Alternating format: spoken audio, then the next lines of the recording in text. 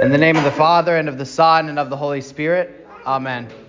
I believe in God, the Father Almighty, maker of heaven and earth, and in Jesus Christ, his only Son, our Lord, who was conceived by the Holy Spirit, born of the Virgin Mary, suffered under Pontius Pilate, was crucified, died, and was buried. He descended into hell. The third day he rose again from the dead.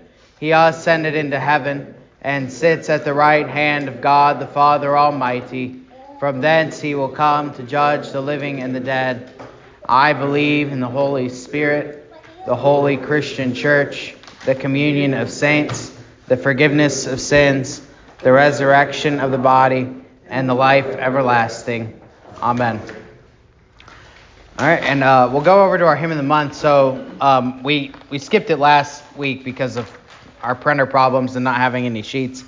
But we did start to learn it the week before. And this is a new hymn to the congregation. So you might not have heard it before, except for 2 weeks ago. But it's a great hymn. I walk in danger all the way. And it goes something like...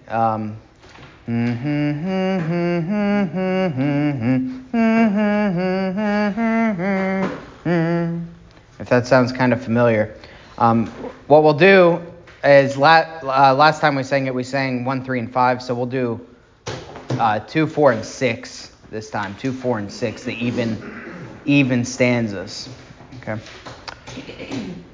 I pass through trials all the way, with sin and ills contending. In patience I must bear each day the cross of God's own sending. When in adversity I know not where to flee, when storms of woe may soul dismay, I pass through trials all the way. I walk with angels all the way. They shield me and befriend me. All Satan's power is held at bay, when heavenly hosts attend me. They are my sure defense. All fear and sorrow hence, unarmed by foes, do what they may. I walk with angels all the way. My walk is heavenward all the way. Await my soul the morrow, when God's good healing shall allay all suffering, sin, and sorrow. Then worldly pomp be gone. To heaven I now press on. For all the world I would not stay. My walk is heavenward all the way. It's supposed to be way, not wa, by the way. You all figured out, but... oh yeah, we'll move on. We'll talk about the hymn in a minute. All right, let's go down to the catechism memory work. And this is actually the same memory work that was in here last week, but we were off schedule somehow, so this is correct now, but we'll just do it again. It's fine. What does such baptizing with water indicate? It indicates that the old Adam in us should, by daily contrition and repentance, be drowned and die with all sins and evil desires, and that a new man should daily emerge and arise to live before God in righteousness and purity forever. Where is this written?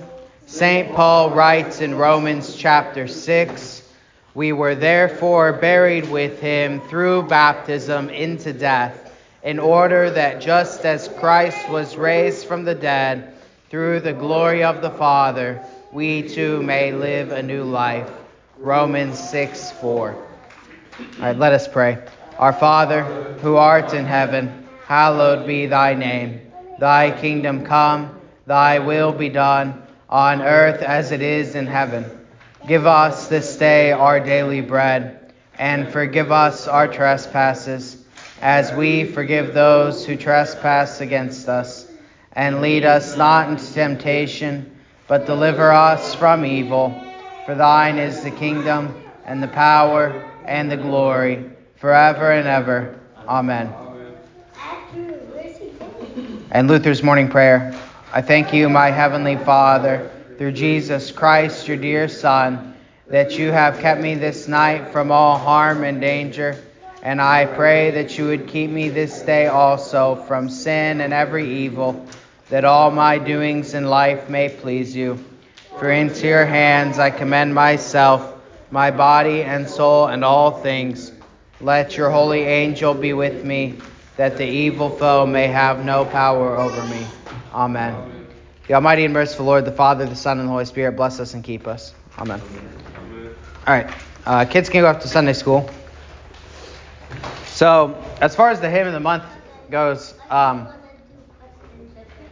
you're getting better and better at it. You're learning it, right? That's good. So it sounds, last time we did it, the first stanza was a little rough. We all were learning it, right? And then the second stanza was a little bit better, and the third stanza was even a little bit better. And this time, the first stanza we sang was better than last week when we sang it, and then each stanza got better and better. Yeah, so everyone got more confident. So it sounded good by the end. Not that it didn't sound good to begin with, but it sounded better by the end. So,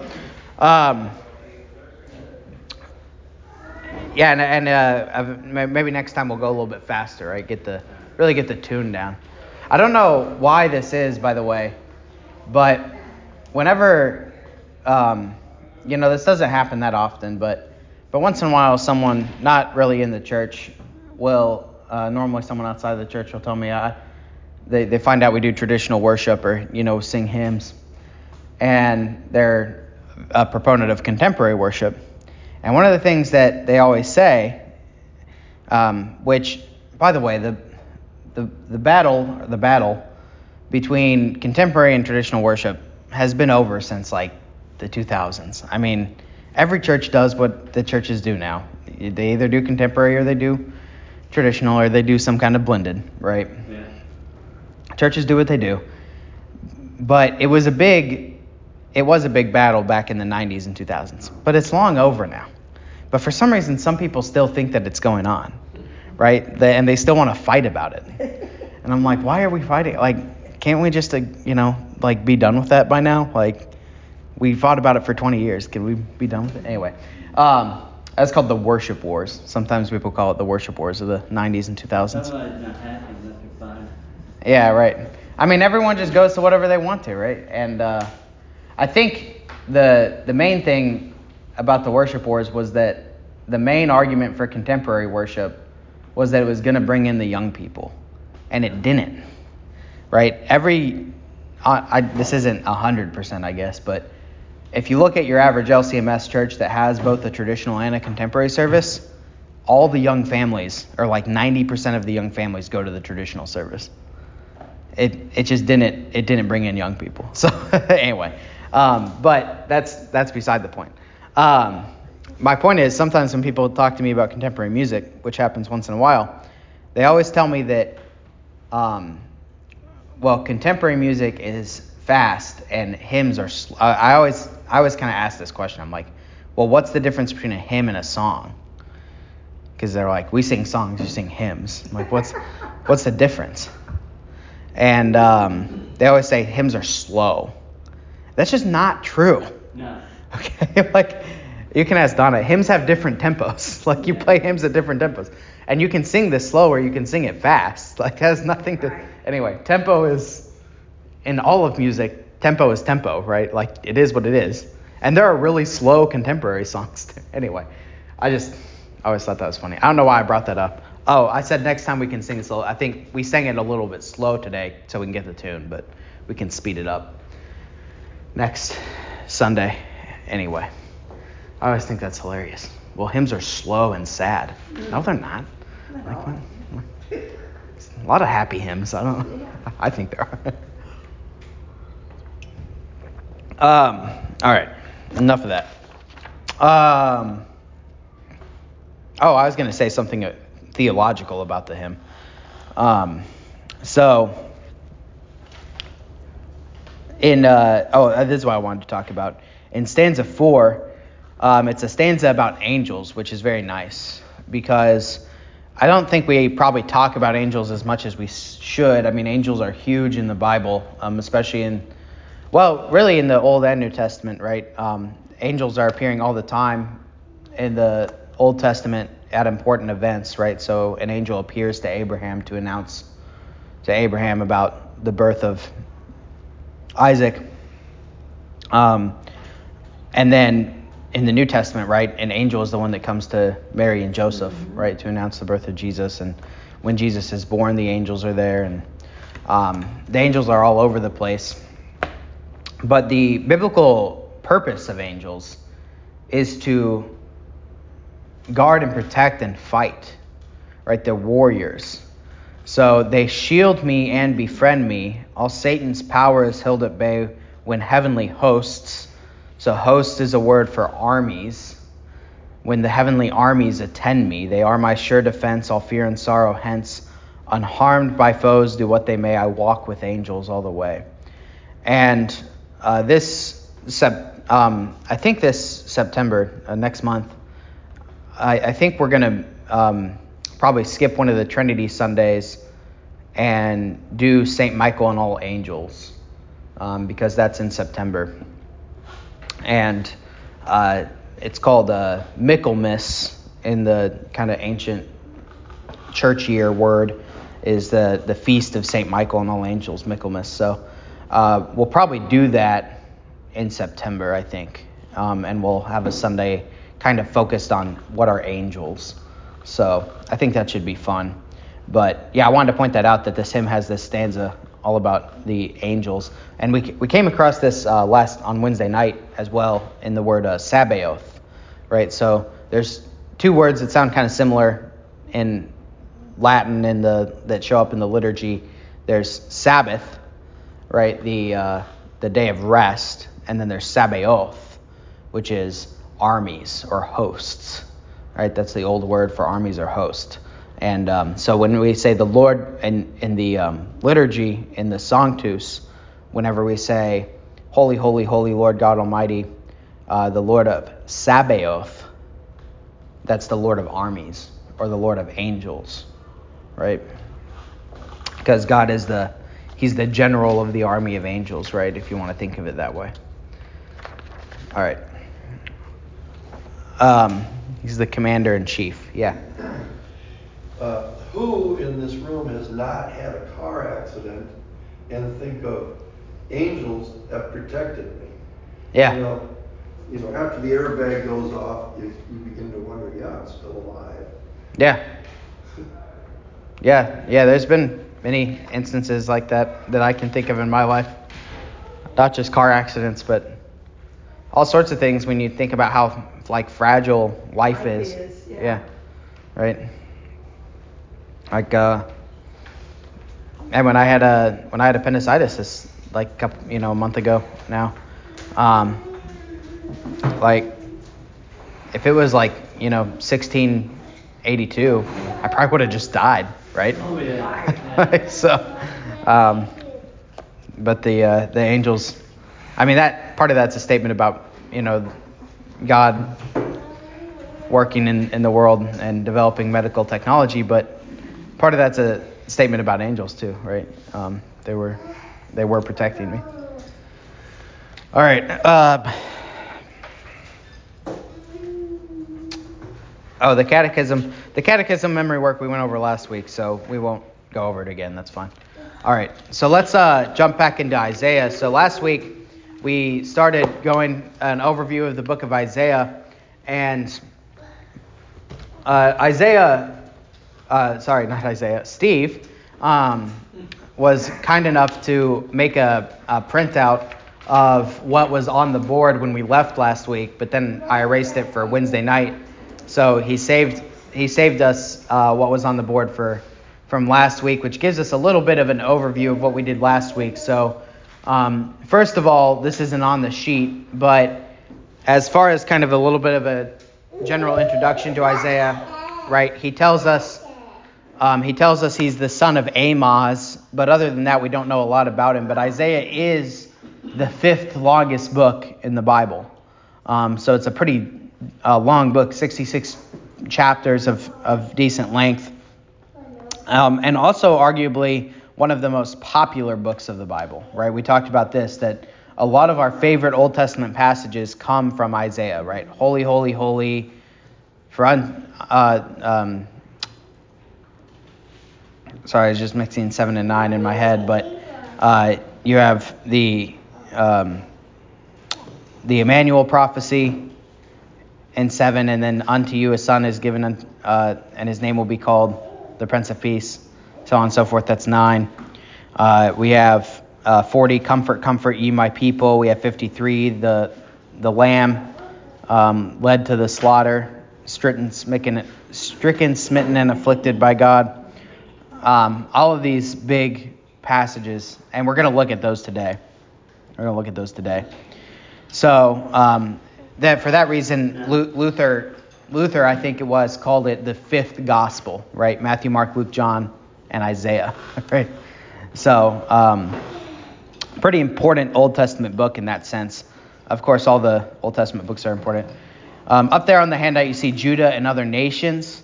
That's to who he's prophesying. So he lives in Judah, and we know actually exactly what time he prophesied, right? Unlike some of the other prophets, he says it was this year at this time that I prophesied. So he prophesies under the kings Uzziah, Jotham, Ahaz, and Hezekiah, kings of Judah, right? So we know exactly when he prophesies, and we know part of his prophecy, at least by Isaiah 6, is in Jerusalem, at the temple, right? So we'll look at Isaiah 6 today. And then we looked at some of the main themes.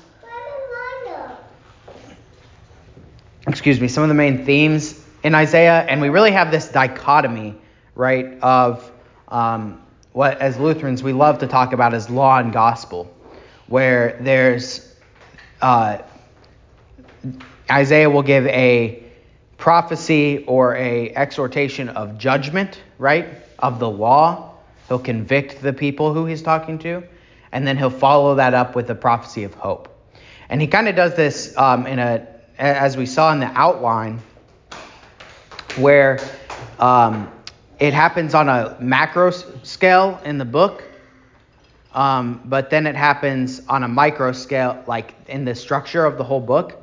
So part 1, chapters 1 through 39, is mainly about the judgment that's going to come on Judah. And then chapters 40 through 66 is all about the hope that's going to come after the return from captivity.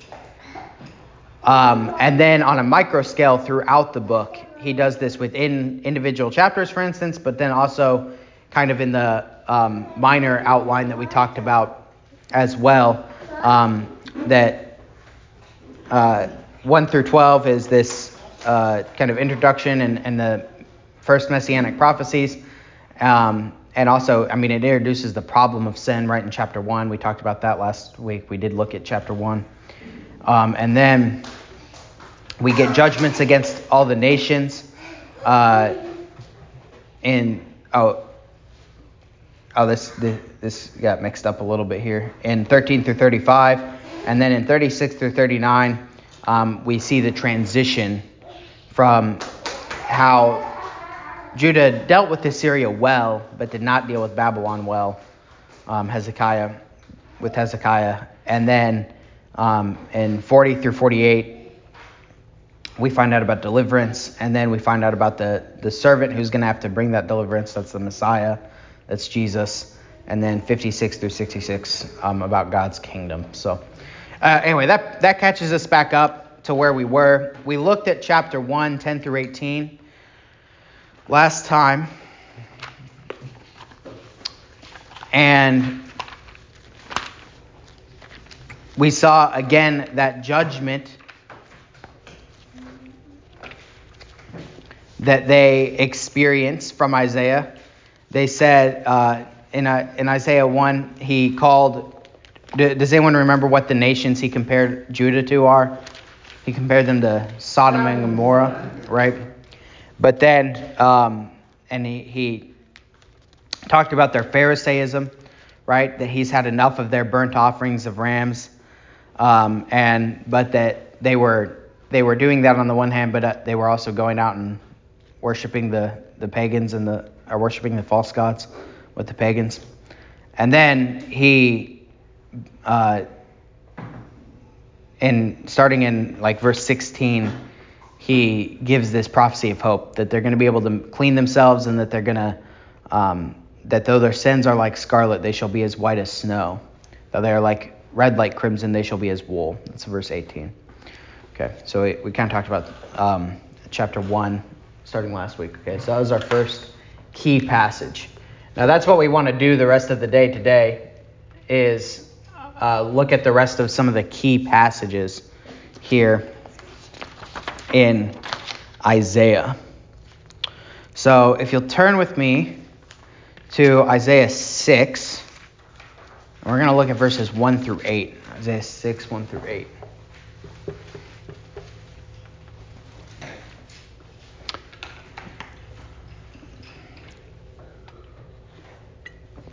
I'm going to read the whole thing. In the year that King Uzziah died, I saw the Lord sitting on a throne. So again, notice the time reference there. That this is going to be Isaiah's call to be a prophet. And so we know when he's called, right? And it's kind of interesting, the timeline, right? Because we don't know if he kind of starts prophesying in Isaiah 1 through 5. And then he receives the official call, or if he received the call,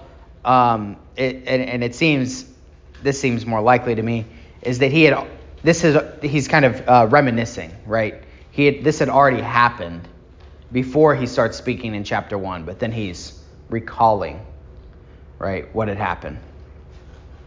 And he's saying, he starts preaching and he's like, oh yeah, by the way, I was called to do this, right? All right. In the year that King Uzziah died, I saw the Lord sitting on a throne high and lifted up, and the train of his robe filled the temple. Above it stood seraphim. Oh, and it's great, we talked about angels earlier, right? Because we're going to have a lot of angels here.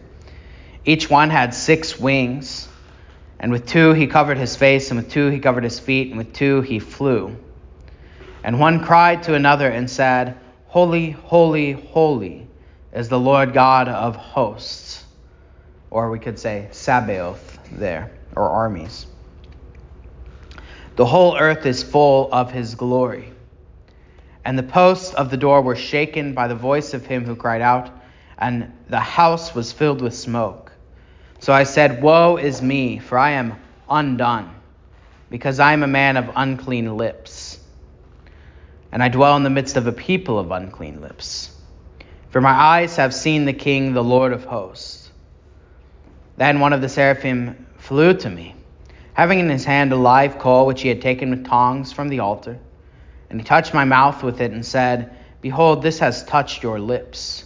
Your iniquity is taken away, and your sin purged. Also I heard the voice of the Lord saying, Whom shall I send, and who will go for us?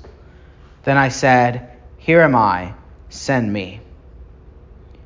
And I'm actually going to keep reading just a little bit. And he said, Go and tell this people, keep on hearing, but do not understand. Keep on seeing, but do not perceive. Make the heart of this people dull and their eyes heavy, and shut their eyes, lest they see with their eyes and hear with their ears and understand with their heart and return and be healed. Then I said, Lord, how long? And he answered, I'm just going to read the whole chapter. Until the cities are laid waste and without inhabitant, and the houses are without a man, the land is utterly desolate. The Lord has removed men far away, and forsaken places are many in the midst of the land. But yet a tenth will be in it, and will return and be for consuming. A terebinth tree, or as an oak, whose stump remains when it is cut down, so the holy seed shall be its stump. Okay, so there's a lot here. I need to try and not spend the whole 25 minutes I have on this chapter, but we'll see. All right, the king, so in the year the king Uzziah died, we saw this, okay. He sees the Lord sitting on a throne high and lifted up, and the train of his robe fills the temple.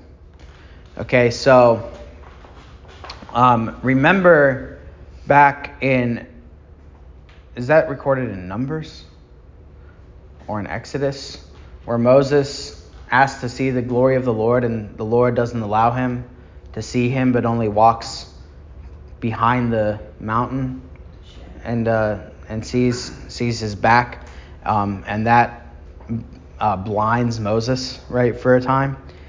That his glory is so great. Well, the Lord here allows Isaiah to see him. Now, what exactly that means, it's hard to say, but you can kind of get the idea that so the Lord is high and lifted up, but just the train of his robe, right? So just the back end of God's robe fills the entire temple, right? This is very similar, actually, I think, to when Jesus is walking through the crowd and a woman who's sick, who's been bleeding for many years, touches the fringe of Jesus' garment, and Jesus feels the power go out of him, and she's healed, right? That God is so powerful and so high and so mighty that we can't really comprehend his glory or his strength. And so it's only just this little fringe of garment, right, that Isaiah recognizes as filling the whole glory of the temple, right, filling the temple. And above it stood seraphim, so these angels. Each one had 6 wings. And so this is one type of angel, right? There are different types of angels that are recorded in the Bible. Seraphim are the most prominent as far as how they're described. And if you think about armies, right, the seraphim is plural, or seraphim. In Hebrew it's im, so that's kind of how I always say it. But the seraphim, I think, are kind of these angel armies, right? You have this multitude of seraphim. Each one had 6 wings. 2, they cover their face. 2, they cover their feet. And with 2, they fly, right? So even the angels, yeah, Judy? Do they cover their face so they don't see the glory of God? Yeah, that's exactly what I was about to say. Even the angels have to cover themselves, right, in the presence of God. And out of reverence for him. And we do know angels, right, in the beginning at least, had the ability to reject God, right? That's what happened to Satan. Is Satan was an angel who fell from heaven, and his host with him, so some of his fellow angels who he brought as demons. And so I was going to ask you what the cherub is an angel. And that was, you just told me there. yeah, so there's different, like I said, there's different kinds of angels, right? Yeah, and cherubim and seraphim. And the cherubim, of course, famous for the being fashioned of gold on the Ark of the Covenant as well, right? So you get images of angels. It's kind of interesting. I never really thought about that. That, you know, we have these our friends some of the Reformed who don't like images in church, right? They don't want stained glass, just bare crosses, they're very what we'd call iconoclastic. They don't like church art, basically, because they say thou shall not make unto thee any graven image, right? Which I think is a misinterpretation of that passage. But it just struck me that on the Ark of the Covenant, God commanded there to be church art, right? Pictures of angels, right? So anyway. Well, even in like the way the temple is supposed to be. Yeah, right. Very ornate and. Yeah, there's pictures of pomegranates everywhere, of all things. Why don't we have more pomegranates in our church, by the way? That's what God commanded in the Old Testament, so should get some pomegranates. Pomegranate? Yes, I've had pomegranate, yeah. But, Our seeds is what they are. yeah. And when God gives the instructions for the temple, he says to put, pictures of pomegranates up. So, it's kind of interesting, yeah. All right, anyway. And one cried to another, right? So the angels are talking to each other, and said, Holy, holy, holy is the Lord of hosts. The whole earth is full of his glory. And so we talked about this a little bit on Wednesday. I'll give a little more detail now, because we talked about the Sanctus on Wednesday. So in the service of the sacrament, we sing the Sanctus, right? Holy, holy, holy Lord God. I just messed it up. Anyway, it doesn't matter. You know what I'm talking about. Right. So when Luther, not to talk about Luther all the time, but when Luther designed his, kind of reformed the Roman Catholic Mass and got rid of all the extra stuff, during the Sanctus, what he did was he wrote a hymn, which we talked about on Wednesday night, right? If you were here on Wednesday night. Isaiah Mighty Seers in Days of Old, which is a great hymn, and it's a version of the Sanctus. And the way that he would have it done, supposedly, this is what I've read, I don't know how true this is that the congregation would sing that introductory part where it says, Isaiah Mighty Seer in Days of Old, who foretold, and it kind of gives the historical introduction, if you will, to this scene, that there'd be two altar boys and on either side of the chancel, and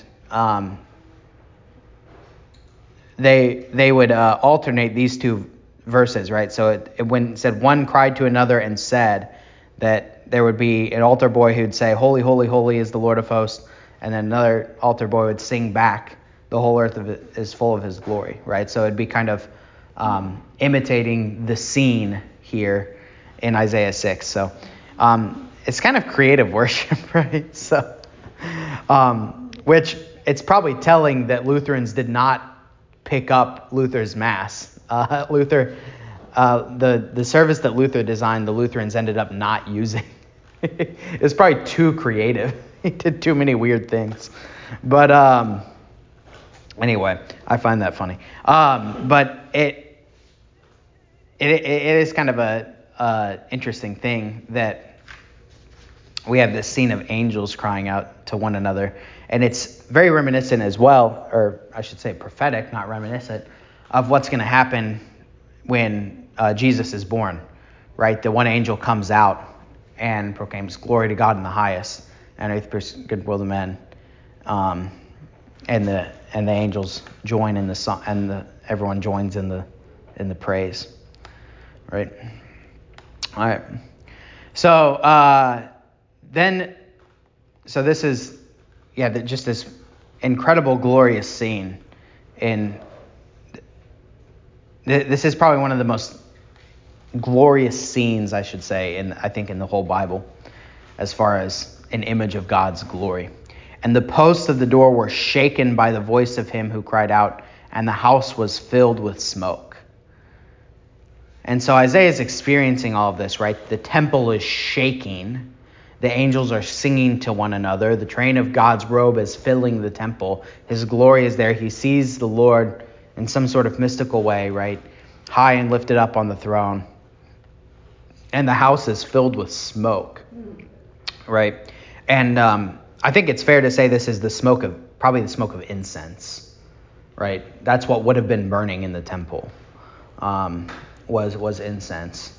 And that's why there would have been a burning coal there as well, which we'll get to in a minute. So incense is a very biblical thing. Incense is always funny to me because it's known as this very, very high church thing. But there's a lot of things that are high church that aren't really like in the Bible per se. But incense is actually in the Bible, but it's like the most high church thing that you could possibly do, right? But it's actually in the Bible. So anyway, someone asked me if we could use incense sometime a while back. I don't remember who it was. Anyway. It might have been Marsh. Yeah, I think it was Marcia. That's right. Where's Marcia? All right. Norman's here. We should ask her about this. Anyway, so there's incense burning. The house is filled with smoke, and Isaiah recognizes right away, right? And this is, I think, very natural. His sin, right? That he is just being in the presence of God is a judgment, right? It's like if a kid is doing something that they're not supposed to be doing, and a parent walks in on them, the parent doesn't have to say anything, right? They don't have to. There's no like, oh, let me consider this in a judicial way, and we'll consider all the evidence and see, if you're in the right or in the wrong, right? There's a judgment, right? In the presence of the Father, there is a judgment. And that's what happens, right? He's in the presence of God, there's a judgment. And he knows that he doesn't live up to this, right? He knows he does not live up to the glory of God. So he says, woe to me, for I am a man undone. There's Marcia. Marcia, were we talking about incense a while back? Yes. You said sandalwood. I'm thinking frankincense and myrrh. No, I like frankincense and myrrh. So, you said we might try it one time. See, I told you it was. Yeah. We're talking about in Isaiah 6 that the house is filled with incense, right? The temple of the Lord. Yeah, I like So. sandalwood. Oh. It's a real good scent. Yeah, I think we do frankincense though, because that's it's Bible, It's in the Bible. So sandalwood, I don't think is in the Bible, but Sandalwood calm everybody. there we go. All right. So woe is me because I'm a man of unclean lips, and I dwell in the midst of a people of unclean lips. So notice we've talked about this a bunch, but when in the kingdom, the whole kingdom gets judged, right? Just because one person is a righteous person and another person is a wicked person, part of what matters is the kingdom as a whole, right? And so he recognizes that and says, not only am I a man of unclean lips, but I dwell in the midst of a people of unclean lips, right? For my eyes have seen the King, the Lord of hosts, right? So he feels as if by seeing the glory of God, by being in the presence of the glory of God, right, he is going to die, right? Woe is me. Mm-hmm. And I'm not even sure he's saying he's like a wicked person, right? He probably has faith. He's a righteous person. God's calling him to be a prophet. But even so, he still recognizes his sinfulness, right? And same is true for us, right? I don't think anyone in this room is not a Christian, right? But we should still repent of our sin. And one of the seraphim flew to me, having in his hand a live coal, which he had taken with tongs from the altar, and he touched my mouth with it, and said, behold, this has touched your lips. Your iniquity is taken away, and your sin is purged. Now, it's interesting the focus on lips, right? He had said, I'm a man of unclean lips, dwell in the midst of people of unclean lips. And the seraphim takes the coal and touches his lips, right? And it's very similar to like what James talks about, right?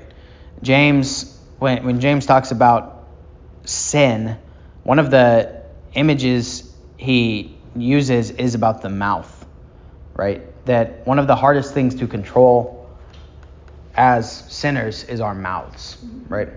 And mouths are, well, actually, let's just look at what James says. He uses a couple different images there to talk about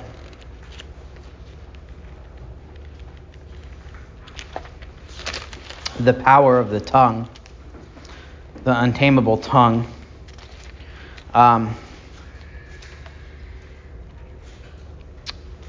So this is chapter 3 of James. My brethren, and this is one of the reasons that the pastoral office is limited, James says, right, to certain people. Let not many of you become teachers, knowing that we shall receive a stricter judgment. For we all stumble in many things. If anyone does not stumble in word, he is a perfect man, able also to bridle the whole body. Indeed, we put bits into horses' mouths, that they may obey us, and we turn their whole body. Look also at ships. Although they are so large and driven by fierce winds, they are turned by a very small rudder, wherever the pilot desires. Even so, the tongue is a little member, and boasts great things. See how great a forest a little fire kindles. And the tongue is a fire, a world of iniquity.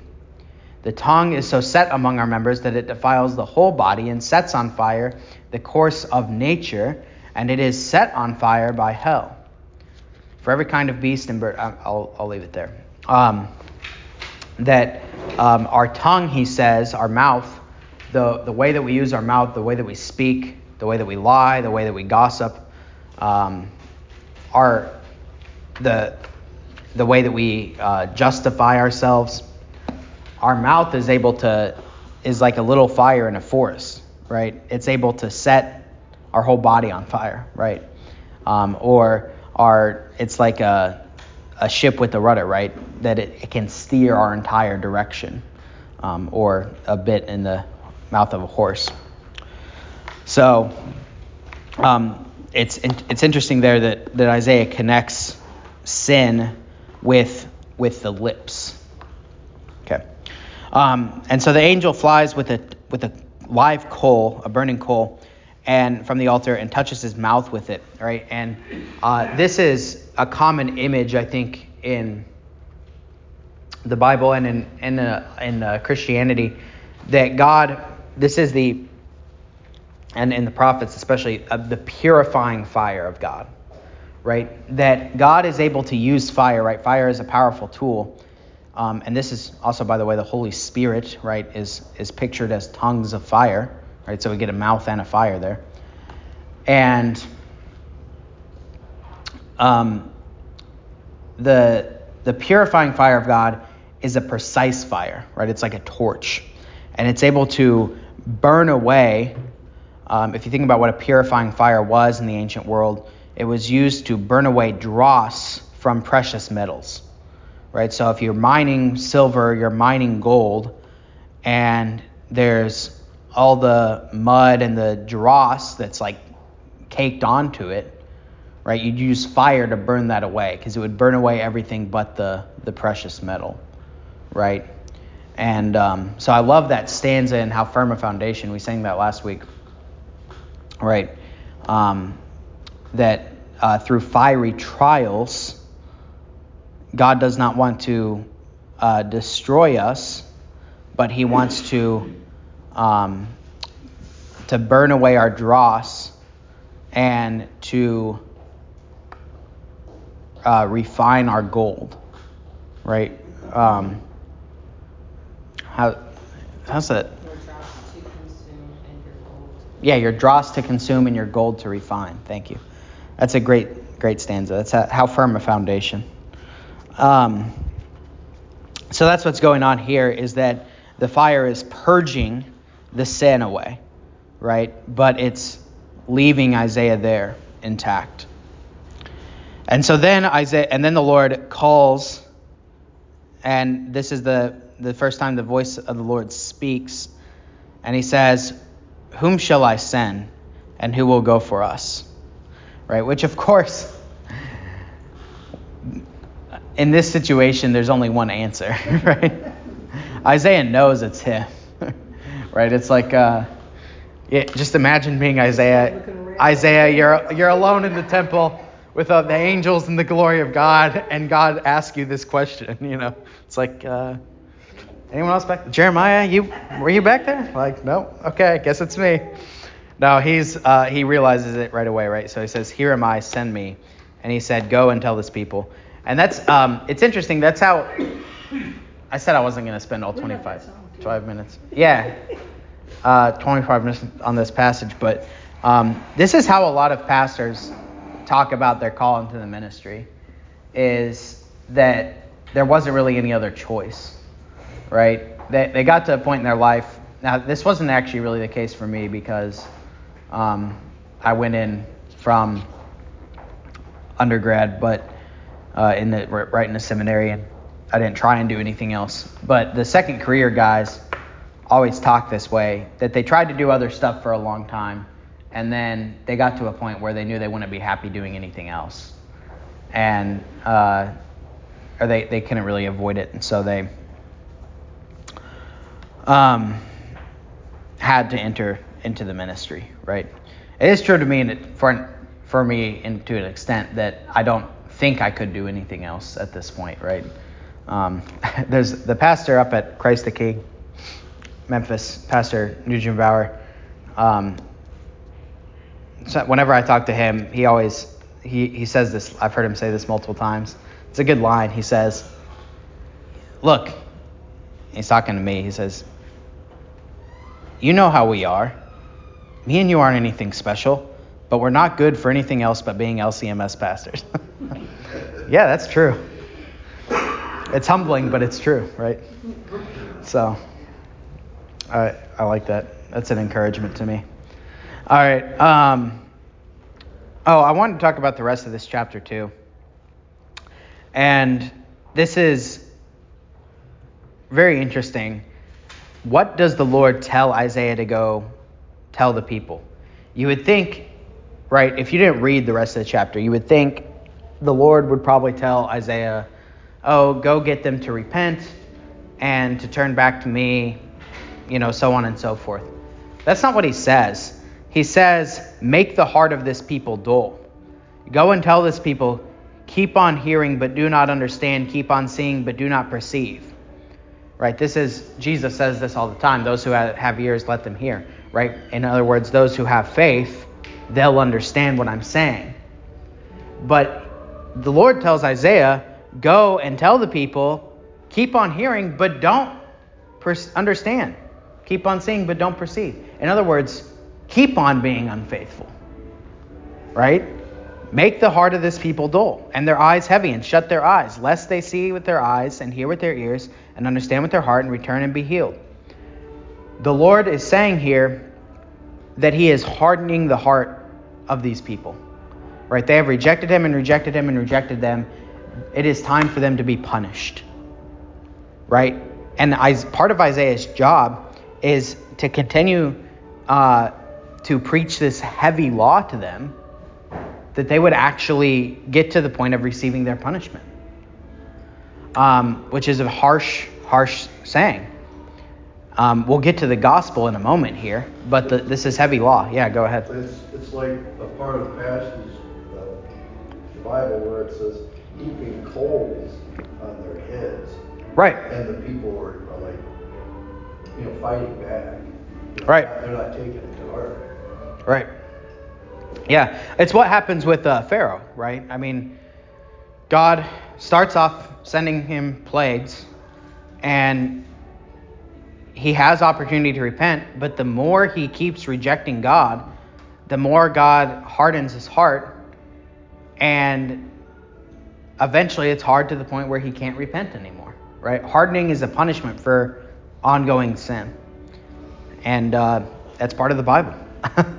So Anyway, Isaiah answers, right? And this is kind of interesting, right? Because Isaiah's just experienced the glory of God, and he's pretty courageous here to say what he says. He says, "Lord, how long?" Right?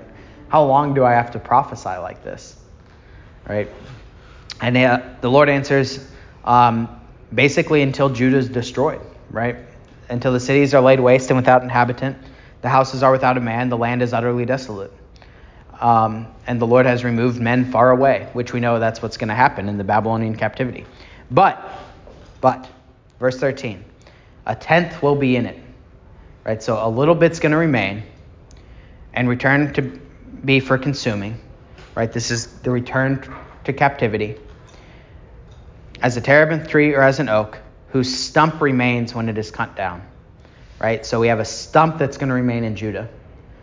And then he says, this is a messianic prophecy, the last line of verse 13, so the holy seed. Who's the holy seed? The Messiah, right? This is the seed of the woman in Genesis 3, the seed we've been waiting on, the whole Old Testament, shall be its stump, right?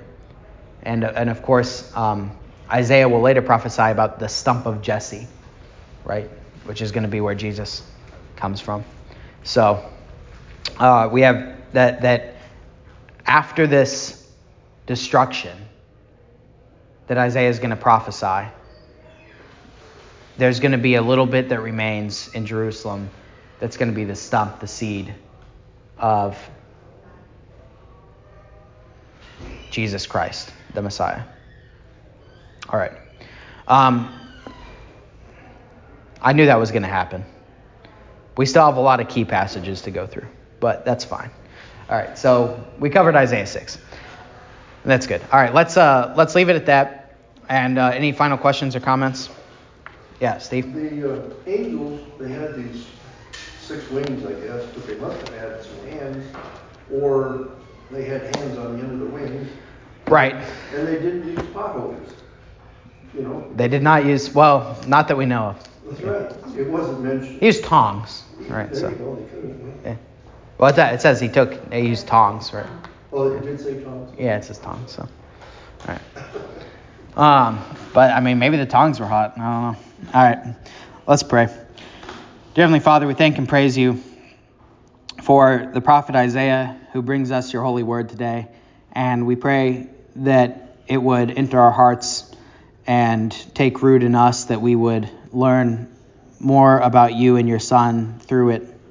We pray that you would bless our worship today together as we seek to worship you in spirit and in truth.